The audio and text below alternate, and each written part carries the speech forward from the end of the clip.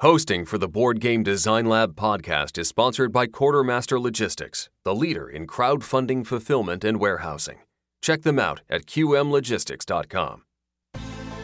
Welcome to the Board Game Design Lab podcast, a proud member of the Dice Tower Network. Each week, we want to bring you an insightful interview on a specific topic in board game design to help you design and create games people love. And now, here's your host, Gabe Barrett. What's up, my friends? Welcome to the Board Game Design Lab. Today, talking about puzzle games, talking about having your players go through this experience of cracking codes and figuring out puzzles and trying to win the game, maybe in a certain amount of time, maybe not. We're talking to Rita Orlov of Post Curious. Rita, welcome to the show. Hi, Gabe. Thank you for having me. Yeah, super excited to talk about this kind of stuff. It just seems like these kinds of games are just super popular and growing in popularity every day. Seems like, all sorts of people are going to escape rooms. They're playing the Unlock series and all sorts of really cool card games and board games coming out. And they're all over the place, not just in the gaming world, but also just kind of in the world in general. All sorts of people who aren't gamers are getting into these kinds of games. And so I'm excited to kind of hear your thoughts and ideas and the things you've run into as far as designing these types of games. But before we get into that, who are you? How'd you get into game design, all that good stuff? Well, my name is Rita Orlov. I'm the creator and designer of Post Curious, which I call an immersive tabletop puzzle game company. I've been playing games for a really long time, but what kind of got me designing games was that I worked for an escape room for a couple years back when they first opened in the US. And I did some puzzle design for them. And after I left, I was still super excited about puzzles. And I really wanted to design more games, but I didn't want to open an escape room. So I decided to make a tabletop game.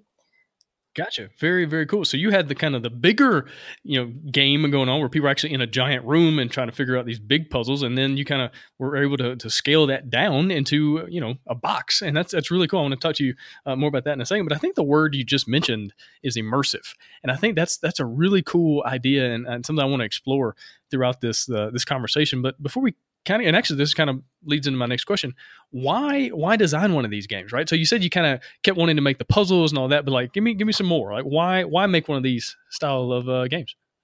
Sure. Well, personally, I've just always been really drawn to puzzles ever since I first discovered puzzle games. It was always a kind of challenge that I really enjoyed, and I found them really satisfying to solve. So I think maybe it's that satisfaction that is part of what people like about it. When it comes to things like escape rooms, I think part of it is also the entire experience. Yeah. And the word immersive kind of gets thrown around a lot lately, and I know that it's sort of all over the place, but people are interested in having experiences that are away from their screen. And so they want to walk into a room and open boxes and sort of feed a certain sense of curiosity about something that they don't know, and, overcoming challenges and then receiving rewards, satisfying that curiosity. Yeah, for sure. And now that actually seems like a really good definition for a puzzle game. Is that kind of what you would say are puzzle games in general? Mostly, I guess. I don't know. I don't know if that can be a general blanket statement, but maybe a good puzzle game does those things. Yeah, definitely. And let's just define immersive. What would you say what would you say immersive even means? Well, I would say that it is something that encapsulates you into its environment and its world. So, just in terms of immersive theater, you walk in and you're believing that you're now in a different reality and you can kind of forget what's outside. And I guess the same with escape rooms, you're not going to be checking your phone. You're going to be running around and trying to solve these things because you have to, get out of the room in an hour before somebody comes in or a bomb goes off. And that's the reality that you're believing while you're in there, even though obviously that's not real. But with my game, since it is a tabletop game, you're not in a different physical space, but what I tried to do was kind of blur the lines between the fantasy in the game and the reality, because there are certain elements in the game which are online, so you have to like visit a website and email a couple of the characters at different points in the game, and there are institutions in the game, like you're getting this letter from this institute, and if you Google it, you can actually find the website. And this isn't really a spoiler, but in the first part of the game, you're searching for some runestones, and you might find that some of those actually exist in real life. So it sort of blurs that line between what's just part of the game and what isn't. I guess kind of in the way an ARG does, which is perhaps the ultimate immersive game. Yeah, I completely agree. I think the word, if I was going to, kind of define immersive, the word verisimilitude comes to mind. This is a word I use a lot in my English class, and believing something is real, whether or not it could be, whether or not it's fantasy or, just kind of a made up scenario, but you kind of fully believe, at least for a moment, that this could be a real situation. And you get that like focus. And I think that's one thing, like the rest of the world falls away. Like you're saying, you're not checking your phone. You're not worried about what time it is or, what you're going to do tomorrow, what you're going to eat for dinner. You're so focused on the experience that you're having that everything else kind of falls away. And I feel like puzzle games have a great way of doing that. Whether you're in an escape room and you're actually in this room, you're kind of looking around and doing things, or you're just playing one of these games, you get so kind of focused on the puzzle and there's timed aspects and all these things that you get like zoned in, so to speak. And I think that's a really cool thing that this genre of game has to offer, and why so many people are drawn to them. And like you said, they get to feel smart. They get to feel like they accomplished something, like they were clever, and people love feeling clever. And so I feel like this is a really cool avenue for games to take. But let's get into kind of the designing of these. What are some of the biggest design challenges you've run into in designing puzzles in this style of game? Well, one of the biggest challenges is probably integrating story and puzzles in an organic way, which I think like escape rooms also struggle with a lot, because, even though like, let's say you're trying to escape from this murderer's house, and why did he leave you all these clues in order for you to escape? That was silly of him, wasn't it? It doesn't really make any sense. But that's kind of how it is with a lot of games. And so trying to actually make the puzzles make sense in context, and actually kind of, use them to drive the story forward rather than just having sort of puzzles for puzzle's sake. I think that's probably one of the hardest things. In terms of making them, there's also challenges in, people like to have physical, tangible objects, but it's definitely difficult to incorporate those in terms of, fabrication and customization and things like that. Yeah, for sure. And that definitely plays a huge role when you're talking about a board game, because now you have to have this thing printed, and every component you add adds an extra cost and makes the final product cost more, and barriers to entry and all that. Do you have any like favorite examples of maybe escape rooms or other games, or even your own games, of kind of a game that really combined the narrative and the puzzles really well? Like, do you have anything that kind of sticks out and you're like, yeah, this game did it really well? Like even some of the bigger escape room games that you designed back in the day, did any of those have cool like narrative stuff going on? Yeah, I'm not sure. I don't know if there's any game that really does that perfectly. But I mean, I personally don't even necessarily mind it if it doesn't 100% make sense. As long as it sort of feels organic within the game. And I mean, it is nice when the solutions to puzzles can actually drive the story forward. So if it does that, then I think it is in many degrees successful. I can't really think of any tabletop game, unfortunately, that like really stands out in my mind in that sense. But I've definitely played some really wonderful escape rooms, especially a few that I did in Europe. Actually, now that I'm thinking about it, there's one in Prague that I played, and it's a haunted house theme. And it was, it had a ghost in the house that was trying to communicate with us because it needed its, spirit to be put at rest. And so it would communicate with us through things like, dropping a photo from the wall, or, using a coin around a Ouija board to spell something out. And so that was actually a very immersive game, in which everything actually made sense also. Right. And that sounds really cool. Like, that's something I like. I want to go there and do that just to kind of check out and how see how they did it. And maybe adding a little bit of fantasy is the way to do that, right? So if you go into an escape room design, trying to make one of these games, and you think, okay, everything's going to be super real, it's like just like the real world, that's probably going to actually make it a little bit harder to make the story make sense, because in the real world, a lot of this stuff doesn't work that way. That maybe is quite as immersive, or would make sense in the game for something to.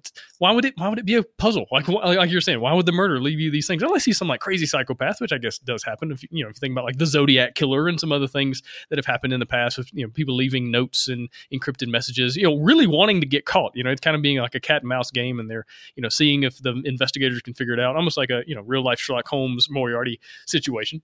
But in general, real life's not like that. And so, like, what would you say as far as like adding kind of fantastical elements? And I think like your game, doesn't it have like Norse mythology kind of stuff woven in? Like tell me more about that.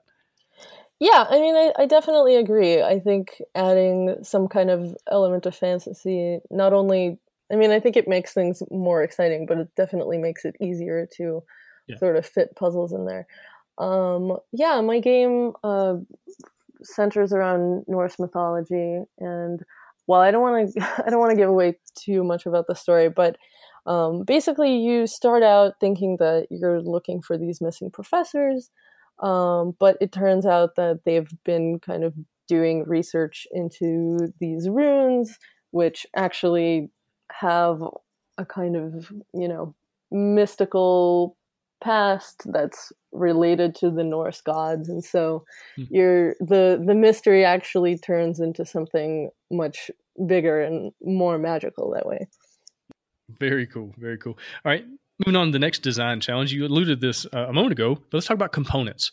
What are some things you've run into as far as challenges in adding components to the game, either from a manufacturing side of things or a cost side of things, or just like not being able to turn an idea into a physical thing? Tell me about that stuff. Yeah. Well, it's really nice to have physical components, and people really like them.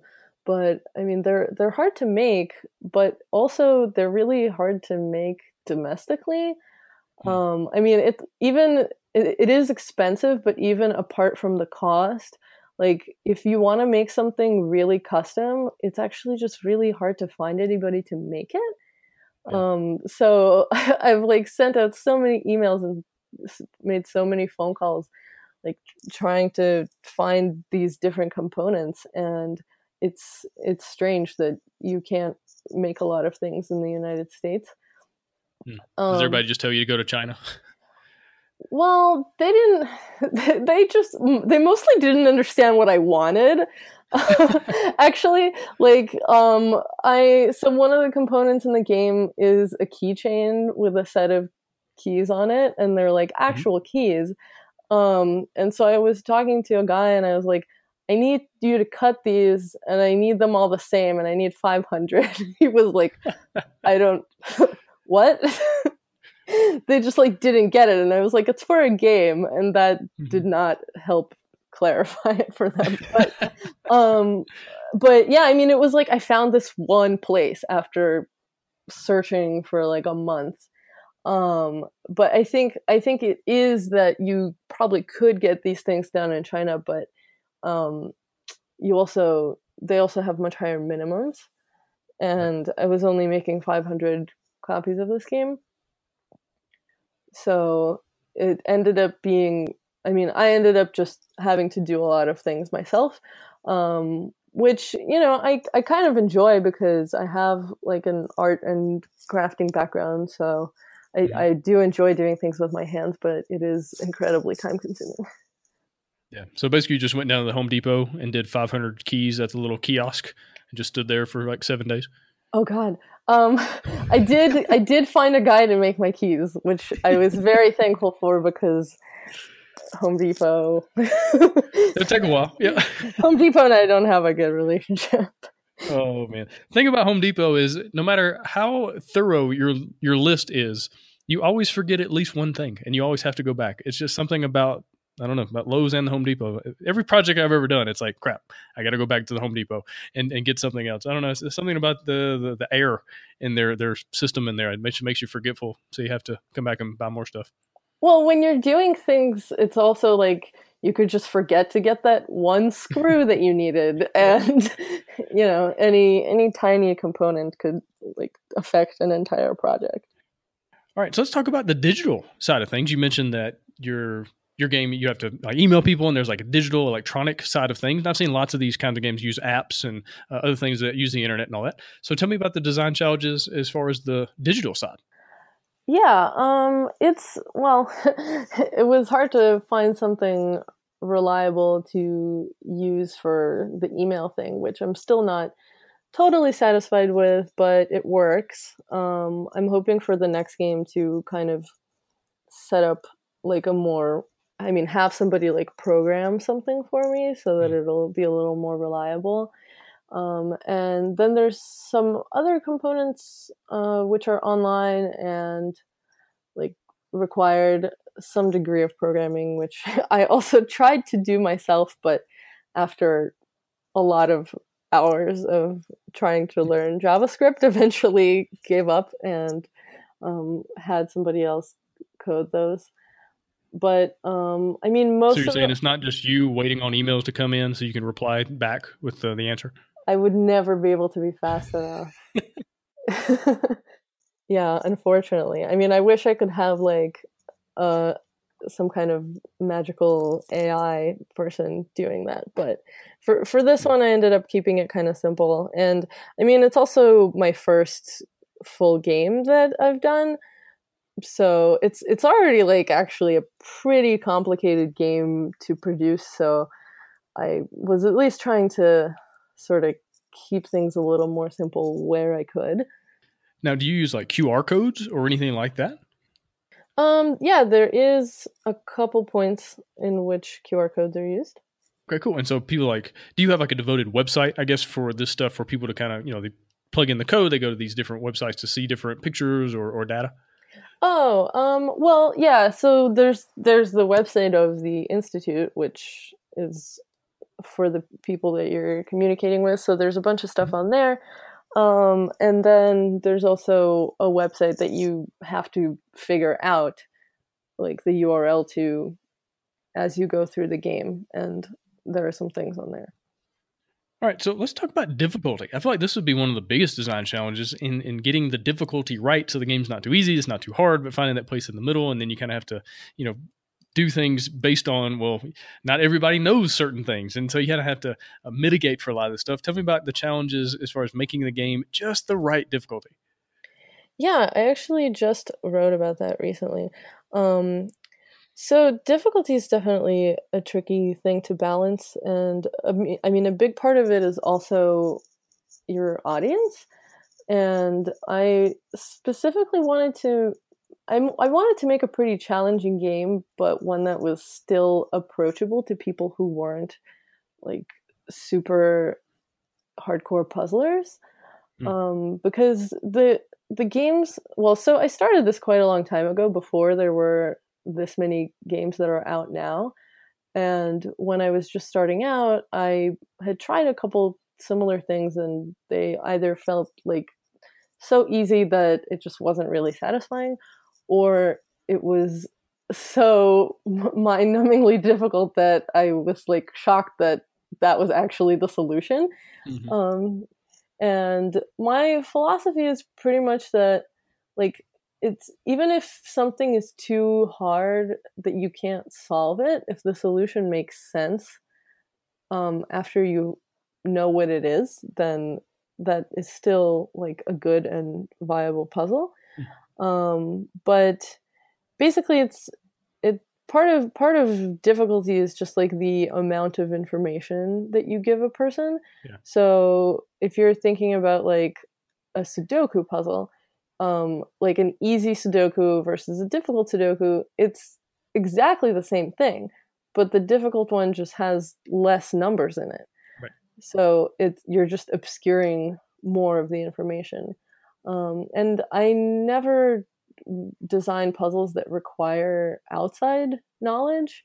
So, I mean, things like trivia or history or things like that. Mm-hmm. I mean, like I said, there are like things that you need to Google in this game, but there are things that nobody probably would know anyway. Right. And otherwise, it's just like, it's sort of logic and reasoning and like deducing patterns and things like that. So it's not anything that you could just know or not know. Basically, how I gauge difficulty is through playtesting. Right. So if too many people are getting stuck on one thing, then I know that that's something that needs to be changed. And often it's, things will confuse somebody, and I totally understand why it's confusing them. So I can pretty much make that adjustment right away and even be like, well, what if I put a line right here? Does that make more sense? Mm-hmm. And sometimes even that makes a difference, because a lot of it when it comes to puzzles is just like presentation. Mm-hmm. So you could really be looking at the same picture, but if it's drawn in a slightly different way, it might, lead somebody in the wrong direction. So it's a lot of kind of little details like that. But basically, if most people can solve it, then I know that it's solvable. And if some people get stuck on it, that's kind of okay, because that's what hints are for. And I don't necessarily want people to be able to solve everything super quickly, because if you see something and you immediately know exactly what to do, that kind of takes away the satisfaction of solving it. Yeah, that's a great point. And again, like we talked about earlier, one of the main reasons people play these games is to feel smart. And if you just know everything, it's like, well, this game was easy, and it's not as satisfying. It's not as enjoyable. You don't get to feel as clever as you do if, when you're spending 10 or 15 minutes trying to crack the code, trying to put all the clues in the right place, and then you get it. It's like this really cool high five moment. And that's really what people are seeking, get those endorphins going in your brain to feel good about yourself. And so follow up to the difficulty thing, I feel like these games can oftentimes struggle with time, right? And I know with like escape rooms, it's easy. It's like you've got 60 minutes and then we're kicking you out and the next group's coming in, and that's just the way this business works. But like if you've got games that you're doing at home right out of the box, sometimes they overstay their welcome. Sometimes they're too easy, so you're done in 20 minutes. It's like, well, I just paid this amount of money and it's a 15-minute 20-minute experience. And so like, what are some things you found in your designing of these games that can kind of get the time to where you want it? Yeah, well, that mostly was just determined through playtesting, because there were I mean, first of all, my first version of the game was way too hard, because it's hard to think outside of your own head when you're doing it, because you can't playtest your own game when you're making a puzzle game. Yep. So there's no, like, I mean, I can test if a mechanic works, but I already know everything about it. So when somebody's looking at it with fresh eyes and they're like, what am I looking at? And then you realize that you need to put a lot more clues in there to allow them to make sense of it. But so it's hard to tell how long something is going to take until people try to solve it. And the other thing is that it can also sometimes it takes one person 10 minutes and it takes another person half an hour to solve the same thing. And it's not necessarily because they know something that the other person doesn't. It's just like they might notice something different about it, or they might have a different set of skills.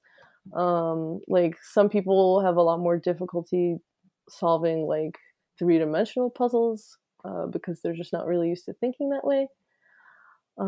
So it's really just testing, and it actually ended up being that most of the people who tested my game took almost about the same amount of time. So at that point, it was more of a matter of how many people are playing. Like if you're going to be playing the game by yourself, it's going to take you a lot longer. but that's really just because there's a lot of content and there's just no way to get through it as quickly as you do with 3 or 4 people if you're just one person. Gotcha. All right, let's talk about clues. What goes into making a really good clue? I would say a good clue is something that gives you enough signposting to point you in the right direction. It's trying to guide you, but it doesn't give away the entire puzzle. Gotcha. Now, as far as like giving out the clues, do you tend to design kind of more on a linear scale, where people find clue A, and then B, and then C, or do you kind of design where, okay, you could find A first, and then F, and then C, and then you kind of take these clues and put them all together, or like what's your process look like? Oh, that's a really good question. I'm a big believer in non-linear games. And I mean, a puzzle in itself might be linear, like it might have layers where you have to find one thing to then find another thing and then get the solution. But I usually design it so that there are multiple puzzles that can be solved at the same time. So, and part of that is because if you're playing with more than one person, you're probably going to want to be solving more than one thing at the same time. Right. So I don't want to make it so linear so that everybody is like crowded around one piece of paper. And this is a problem in some escape rooms that are too linear, where you're putting 6 people in a room, but there's only one puzzle to do at a time. Mm-hmm. And then you have, 4 people standing around and they're not able to do anything. So that's just a lot less fun. But also, I think nonlinear is nice because it allows you to work on something, and if you get stuck on it, you can like walk away for a little bit and try something else. And you can work on another puzzle, and I think it's often illuminating in a way that then you can go back to the thing you were stuck on before, and then maybe you see it through a slightly different lens, and you might even understand it better than you did before, just from putting it down and trying something else for a while. Yeah, for sure. And my next question, actually, you basically just answered. It was going to be about downtime, because that's what a lot of these games struggle with. And like you're saying, if there's only one puzzle to be solved and you're not by yourself, well, somebody's just going to be sitting there more likely kind of watching you do it, or watching that one person try to crack the code. And so, yeah, by having multiple things, multiple clues, multiple puzzles, you can do it at the same time. You eliminate that downtime. But any other thoughts on downtime? Like, is downtime a good thing? It lets people just kind of sit there and like ponder for a minute and try to think through things. Or give me your thoughts on downtime with these games. Well, I mean, if you really want to have downtime, like no one's preventing you from having it. I don't necessarily think that it needs to be like programmed in, and it'll probably happen organically at some point anyway. Like if you're like at the end of the game and you only have like 2 clues left to solve, then everyone's just going to be doing that together. So I don't think you necessarily need kind of like planned intermissions in between. You know what I mean? Right. All right, so let's move on to a good hint system. So we've been talking about clues, but there are going to be times where players just cannot figure it out. And so what have you done? What have you learned in designing a good hint system for the players to actually be able to move on to the next thing and not just get stuck on that one spot? Yeah, so I love good hint systems, and I very rarely encounter them. And so when I was designing this game, I was like very determined to make a really like user-friendly and robust hint system. And I mean, I basically went about it by just thinking, what kind of hint system would I want to have, and what are the frustrations that I've had with other hint systems that I've encountered. The biggest frustration is not having any hint system at all, which a surprising number of games do. Just good luck. Their system is, have fun, good luck. Hope you figure it out. Yeah, I mean, if it's like a super easy game that no one fails, then like I guess okay, but probably somebody will get stuck on something, and if you really get stuck on it and you can't move forward, then you're just going to put the game down and you're never going to play it again. Right. And what's the point in doing that? Because you made the game so that people would have fun playing it. So if they're just going to put it down, you're not really accomplishing what you set out to do. And there's, yeah, I mean, I have at least one thing I can think of that I at some point just got so frustrated that I put it down, and I haven't picked it back up, which is kind of a shame because I would love to finish it, but I just really don't know how. And there's also, I've encountered some things that like rely on using online forums and like, I guess, community hint giving, which I think some people like, but I think they can be kind of problematic because at least I really don't want to see spoilers when I'm trying to solve puzzles. And I think it's hard to kind of keep those things under control where you're like scrolling through a forum where a bunch of people wrote stuff and you don't know if they're like ahead of you or not. And, you know, people just write spoilers all over the place. And the other thing is there are some hints that like give too much away at once. So especially if it's like a multi-step puzzle and you're only going to have like 2 hints for it, and then it basically just gives you the solution, that kind of robs you of all the satisfaction of solving it. So basically what I ended up doing was making a page on the website, and the page has basically labeled chunks of hints for every puzzle in every package. I mean, every package has its own page. And so you can go to the page and it'll say like, you know, business card. And if you need a hint with the business card, then that's the section you go to. And it'll have, you know, anywhere from like 5 to, I don't know, 12 hints or something like that, depending on how long the puzzle is. But they're super incremental. So they're really just giving you little nudges along the way. So sometimes, you know, people are kind of getting what they need to do, but they're just not looking at the right thing. So it could be just something as simple as like, oh, have you looked at this paper? And then once they do that, they might figure it out. And so the early hints are kind of just like asking you questions and like giving you a little nudge. And then after that, it gets a little bit more explicit. So if certain things are kind of multi-step, there are things you might want to kind of check yourself on the way.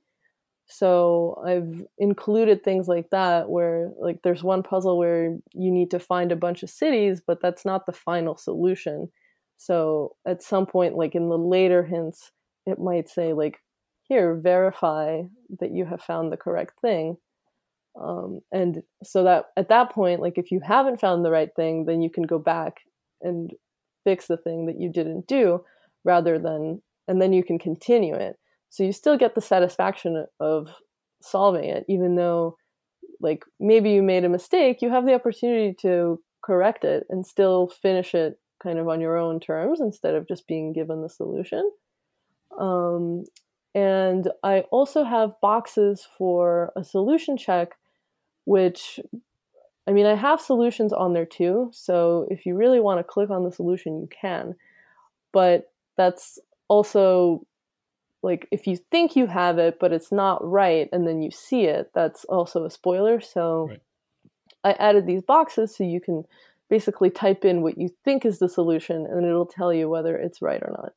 Yeah, very cool. No, that sounds really awesome. And I also see why a lot of games don't have hint systems, because this takes a lot of extra work. There's a lot extra time that goes into putting one of these things together. Am I right? Well, you know what? It takes some time, but it's necessary. Yeah, I agree. It's totally worth it. I don't think it doesn't take so much time. Like, I don't think time is an excuse for not making it. Fair enough. Because it's honestly not that hard. And especially with like tools that you have today. I mean, it's not like I coded this website from scratch. Yeah. Like I basically, like I did a little bit of JavaScript on it, but like it's all very doable with tools that are super easily accessible. And yeah, and the other thing is, and also some hint systems like don't have the solution, which I think is also crazy because they'll give you these hints and it'll get you really close to the edge, but sometimes if you still don't get it and you don't have the solution, you can't move on from there. Right. And that's just insanely frustrating. So that's why I have those. Yeah, no doubt. All right, a moment ago, you mentioned that your game comes in packages. And so I know that your game, you have two options, and correct me if I'm wrong here, but you can either get the game all at once or like in a monthly package at a time system. And so tell me why you chose to do it that way and like what were some of the challenges with that kind of a system? So actually, I started doing it as a monthly thing, sort of based on like, there are like mystery subscriptions you can get. Yeah, it's almost like a loot box kind of model, right? Yeah, exactly. So I started doing it that way, but since this game isn't really a subscription, like it is finite, there's only 4 parts. So it's not like you could subscribe and just like indefinitely keep getting packages. Right. I ended up actually phasing that out, and now I just send them all in one box. And part of the reason for that was, I mean, honestly, I think it makes sense because it's really like one complete game. Even though it sort of has these little chapters, it's not like episodic in that like this month we're, our theme is pirates, and like next month we're in China. So it is continuous. And also there were a lot of people who were just asking me if they can have them all at once, and there's not really any reason why not. Of course, it's also a lot easier for me because I don't have to send them out every month. So that's kind of a bonus added on perk of that. But I do think it's also kind of nice to just have all of them in hand at once. Right. And then, because then you can decide on your own terms if you want to do, everything in one night, or maybe you want to wait a week at a time with your gaming group or something like that, or you want to kind of postpone it for other reasons. It gives the players the option as opposed to just having to wait, right? Yeah, exactly. And I mean, part of it is like, I mean, there were some people who were like, I'm waiting to get the entire thing before I start. And I was like, why didn't you just ask me to send it to you? But then, there's also, you might do it and then you get the next package a month later and you kind of forgot a bunch of the stuff from before. And so, I mean, it's not like there's that much information to remember, but it's easy to kind of like lose track of what you were doing or like get lost in the story. Right. All right, cool. Well, let's move on into talking about how do you stay fresh, right? There's so many of these escape room, businesses now. There's so many escape room in a box, games and card games and stuff like that. How do you keep your puzzles fresh so that when players see them, they're like, oh yeah, I did this, and this other game I played, this is the exact same thing, just with different numbers or different theme. Like, how do you stay on point with your games and puzzles? Yeah, that's actually probably the biggest challenge really in designing puzzles, because they're, once you do it, the solution. And so you don't really want to play the same thing again if you've already seen it. The way that I try to design things is like, I don't necessarily start with the puzzle mechanic first. I kind of try to find inspiration based on the thing that I'm working in, like in terms of either like the theme or the aesthetic or the location and things like that. So, like in this game, I had this Norse mythology theme.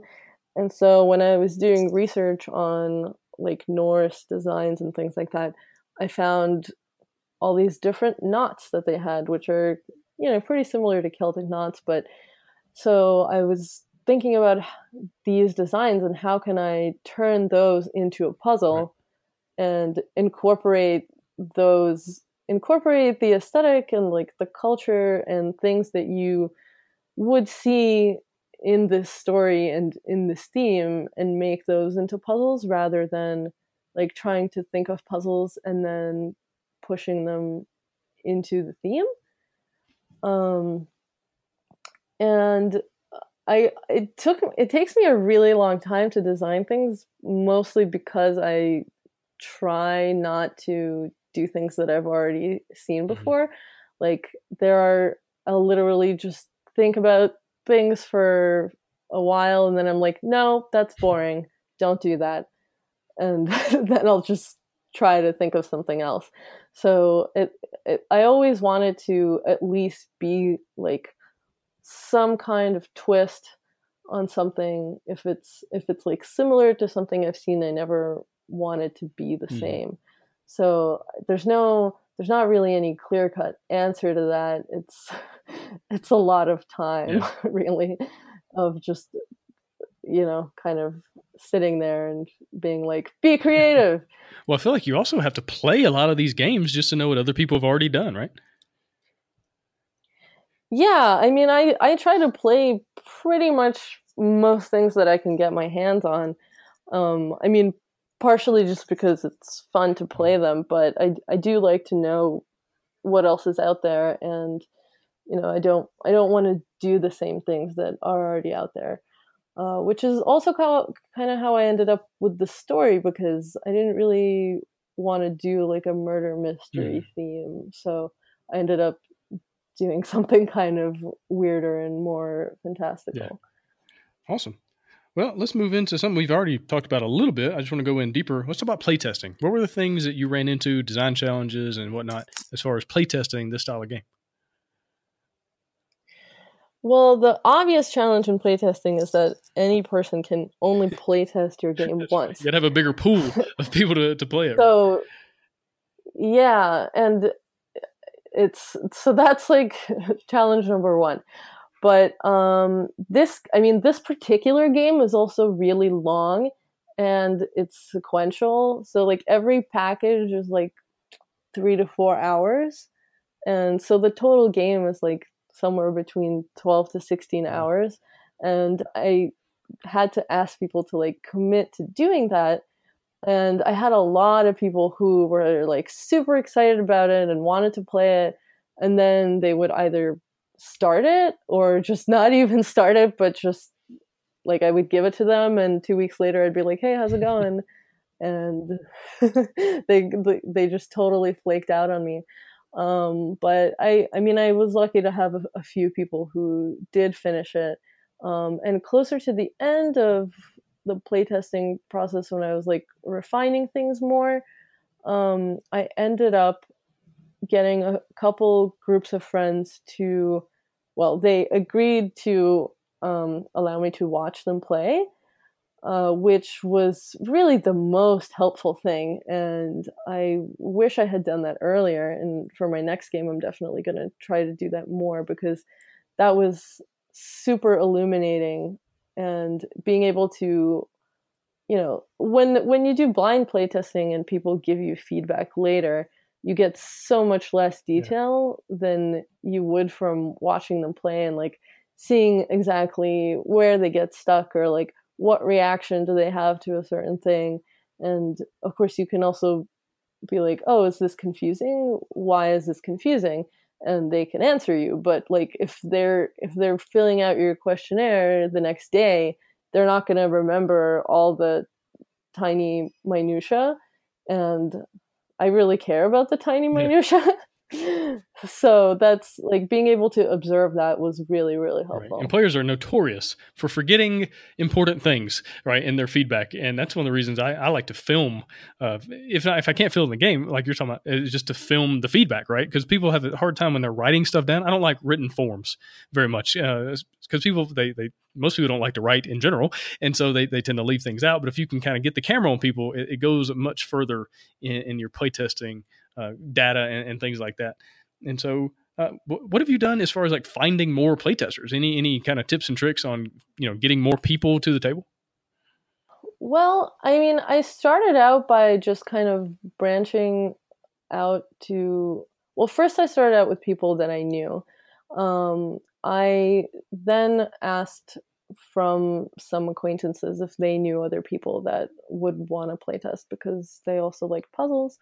And that was actually what got me my best playtesters, and by best I mean most helpful. But like, one of them did it blindly, but he wrote down every single detail of what he was doing and what he was thinking while he was solving every puzzle, which was the greatest thing. But I think, so I didn't really end up doing as many playtests on this game as I would have liked, but they were like, I feel like they were very, like, I made a lot of edits incrementally, and I think they were ultimately useful enough that it was still fine. But in the future, I think, reaching out to just like people online or people on Facebook, like escape room communities and puzzle game communities. And somebody also suggested, just going to like a Puzzled Pint event. I don't know if you know about it, but it's like a monthly thing where people go to a bar, and it happens in like a bunch of different cities. And people just go to this bar and like solve puzzles in groups. And so just go to one of those events and just ask people if they want to play test. Yeah, that's a great way to do it. And speaking of the pint, puzzle and pint thing, nothing makes a puzzle more interesting than adding alcohol to the scenario, right? And just I don't know about that. Yeah, it's like, wow, this escape room gets harder the longer that people drink. And yeah, that's kind of the way things go. Yeah, do your game masters a favor. Don't go to escape rooms drunk. It's really not fun for them. As somebody who has watched many, many drunk people play escape rooms. I can't imagine. All right, so where do you go from here? So you've designed, one, and like you said, this is a pretty big experience, right? It's not like these other little, $15 games that take 30 minutes and you're done and that's it. Like, your game is immersive, it's deep, it's long, it's got a lot of stuff going on. But where do you go now? Like, what kind of projects are you working on? So right now I'm working on the next Postcurious game, which is going to be a pretty similar format, but it's not going to be like a continuation of this story or anything. And it's going to be a little bit shorter, but it's also going to be in packages, so similar in that way. And I'm also thinking about some other projects at the same time. One of the things I'm working on is an outdoor game in collaboration with Crux Club, which is a company in New York. They have one game out so far, in which you walk around a neighborhood in the city, and it's sort of got some history of the neighborhood intertwined in there, and you're just solving clues with, basically by using the environment and like walking to these different locations. So we're collaborating and we're working on a game which hopefully will be done in the spring. And it's also going to have some augmented reality in it. So I'm excited about that. And yeah, I mean, I have a bunch of other kind of games in my head that I would like to work on, and maybe even non-puzzle games, but I can only do so many projects at a time, so they'll have to be on the back burner a little bit. I think every single person listening knows exactly what you're talking about. It's like, I want to make all the things, and I've only got 15 minutes a day to do it. And so how do you manage that? Exactly. Right. It's the worst. Right. Well, cool. Well, hey, do you have any closing thoughts or advice for somebody who's maybe thinking about making one of these games or working on one right now? Yeah, I mean, I think if you're going to design one of these games, like every step of the way, you should be thinking about what kind of game you would want to play. And if the puzzles and the components and, the story that you're writing and all these things, always be thinking about whether you would actually enjoy doing it, because if you enjoy doing it, then probably other people will. And, really take your time to make adjustments and like make sure that it plays smoothly. It's not really gonna benefit anyone if you just do it too quickly. And it's a bumpy puzzle is not a fun puzzle. and and listen to your playtesters when they tell you things that are confusing or frustrating, because that's kind of the whole point of playtesting. Right. Well, awesome. Well, Rita, really appreciate your time. Where can people find your games? They can go to getpostcurious.com. Awesome. Very cool. And again, really appreciate you coming on the show, and hope you have a lot of fun creating more of these really awesome immersive puzzle games. So good luck with that, and good luck with everything else you got going on right now. Yeah, thank you so much for having me. Thanks for listening. Hosting for the Board Game Design Lab podcast is sponsored by Quartermaster Logistics, the leader in crowdfunding fulfillment and warehousing. Check them out at qmlogistics.com and find all sorts of game design resources, bonus material, and chances to win free games at BoardGameDesignLab.com. And until next time, keep designing, keep playtesting, and keep creating great games. Did I mention keep playtesting?